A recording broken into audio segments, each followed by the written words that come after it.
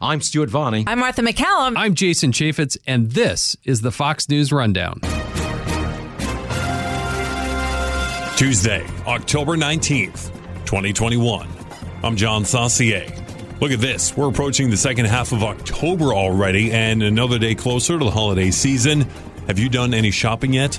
This holiday shopping season could be especially difficult for consumers because products are scarce thanks to an ongoing supply chain problem in this country. There are more goods that want to go across the ocean than can actually be moved. And so what's happened is shipping costs have gone up for any given product by a factor of 8 to 10 times versus pre-COVID. This is the Fox News Rundown, Evening Edition.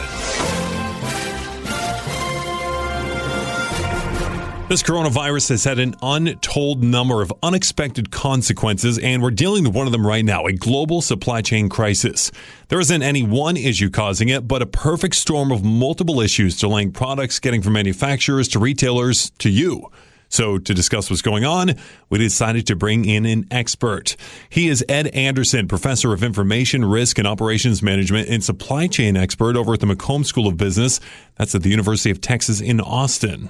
You don't really think of it, but because people have not been spending so much money on going out to restaurants, shows, theaters, and so on, people have actually been taking that money and spending on goods and services. And so what that's done is all of a sudden we're in a situation where we have a lot more demand for goods than we normally have. And our factories, and even more so, our transportation systems aren't sized to deal with that. So consumers are buying more products. In addition to that, companies, because of the slowdown in demand initially under COVID, let their inventories deplete. And so now not only are they trying to meet customers' demand, but they're trying to build their inventories up to a level that they're happy with. So, for example, in clothes, inventory levels are about half of what retail companies would like.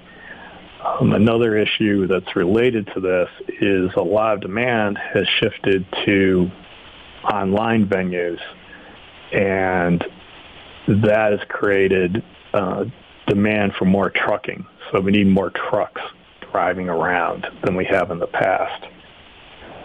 And that is actually one of the fundamental root causes of our supply chain disturbances.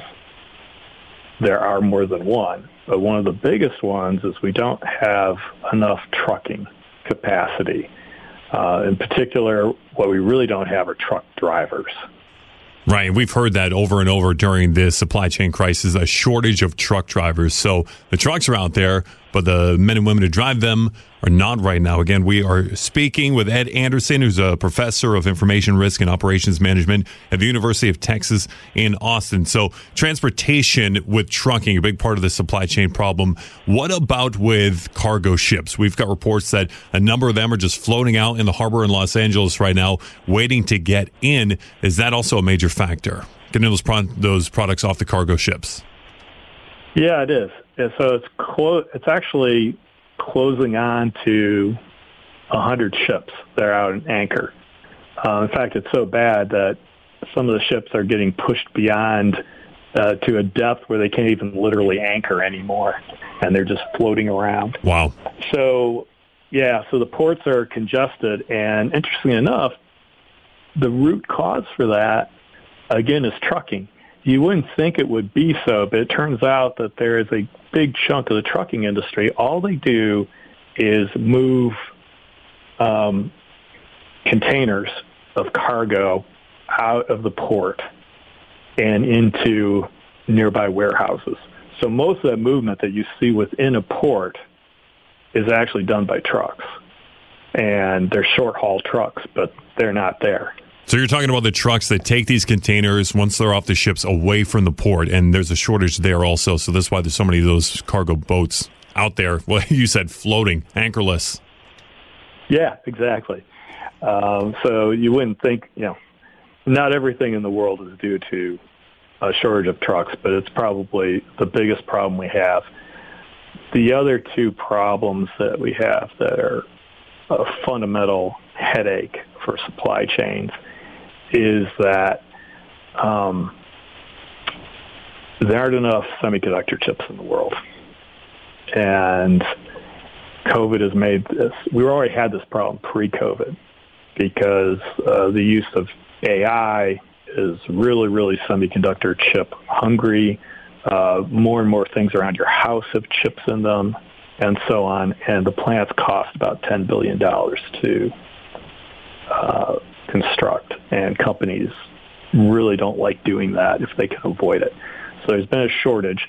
And then we go into COVID, and all of a sudden people are trying to create their home offices, so they're ordering more computers. They're getting bored, and so they can't go out and have fun with their friends. So what they were doing was they were ordering things like PlayStation 5s and so on. By the way, getting hold of PlayStation 5s is still a nightmare. So there's this global chip shortage. That's a second factor. A third factor that's out there is, as you said, there's a shortage of literal shipping, particularly across the Pacific. In fact, it's been slowed down so much. It's taking, it says 6 weeks that would normally 12 weeks now. And what's really interesting about it is it's actually not all the ships themselves. A lot of it is those cargo containers that are on the ships.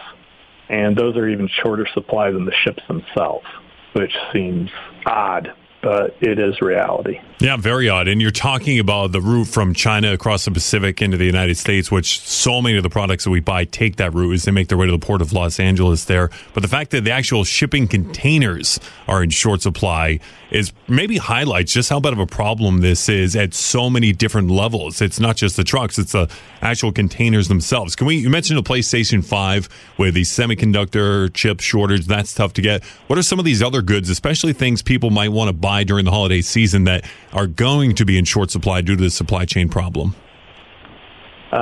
Good question. One of the worst is going to be toys.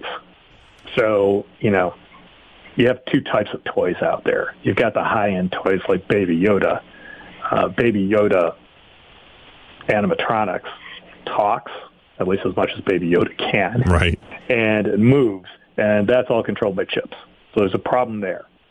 And then the low-end goods are made in Asia as well, but they don't have much of a markup, so they can't really afford to pay the increased cost of transportation because there are more goods that want to go across the ocean than can actually be moved. And so what's happened is shipping costs have gone up for any given product by a factor of 8 to 10 times versus pre-COVID.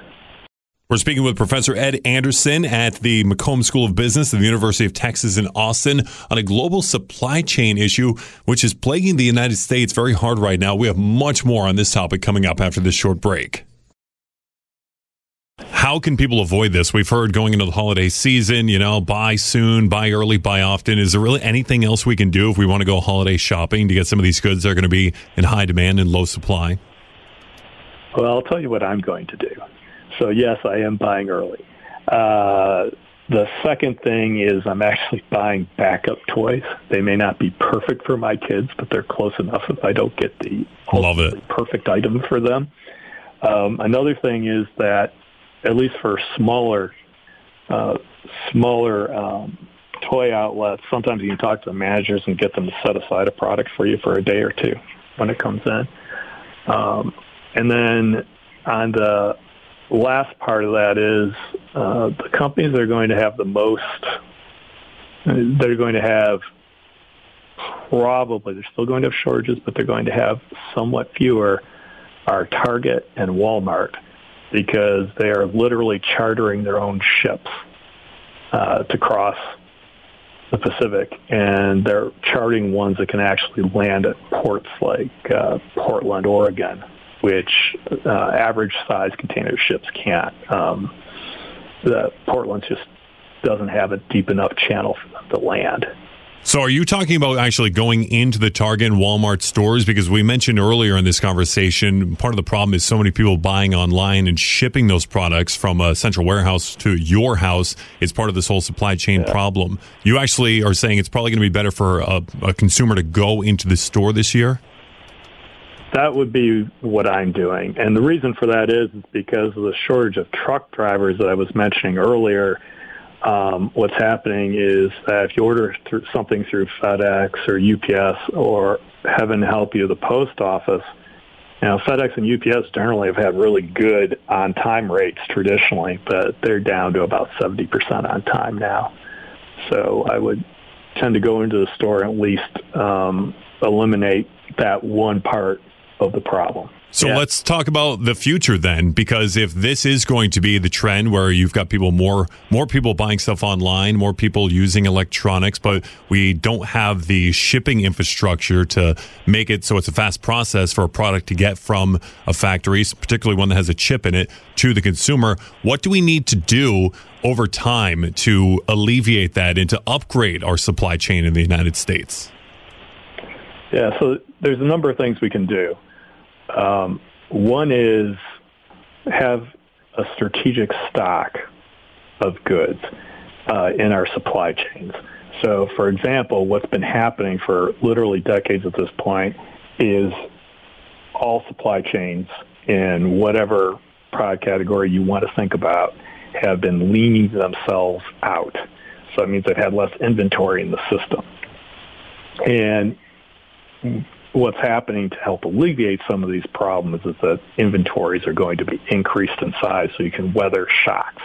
Maybe not as big as COVID, but we're starting to have, even prior to COVID, we're having trade disputes and what have you. And so what's happening is there's fattening up the supply chains. Second thing is, and this is going to sound odd, but most companies, according to surveys, really, they know who makes parts for them that they put into their final products. But they don't know the companies that make the parts that are assembled into those parts that they purchase. So they may know who their tier 1 suppliers are, but they don't know who their tier 2 suppliers. And so there's a lot of work on mapping out supply chains in the future to understand where those weaknesses are.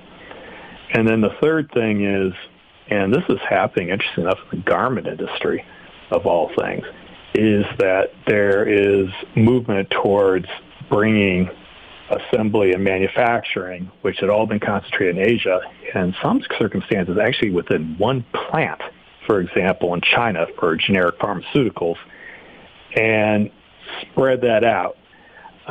In particular, bringing some stuff back to North America, perhaps Mexico, perhaps the U.S., perhaps Canada, depending. And Europe is doing some of the same thing. And that creates a lot more resiliency. So, for example, we wouldn't have to, if we produced things more locally, we wouldn't have to deal with the fact that we have issues with shipping across the Pacific. Also, other things, for example, Toyota part of the reason they have a chip shortage, which I did not mention, is that there was a fire in a big plant in Asia that made chips. So if we had that inside the United States, there'd be some more redundancy than there is now. Ed Anderson, professor of information, risk operations management, and a supply chain expert, if you can't tell by now, over at the University of Texas in Austin. Professor Anderson, we appreciate your time, and moreover, we appreciate your insight. And I hope it's not too early for me to wish you and your family happy holidays, because I know you're working on that holiday shopping there, so why not, right? No, I appreciate it, and thank you so much for having me, John. You've been listening to the Fox News Rundown. Stay up to date by subscribing to this podcast at foxnewspodcasts.com. And for up-to-the-minute news, go to foxnews.com.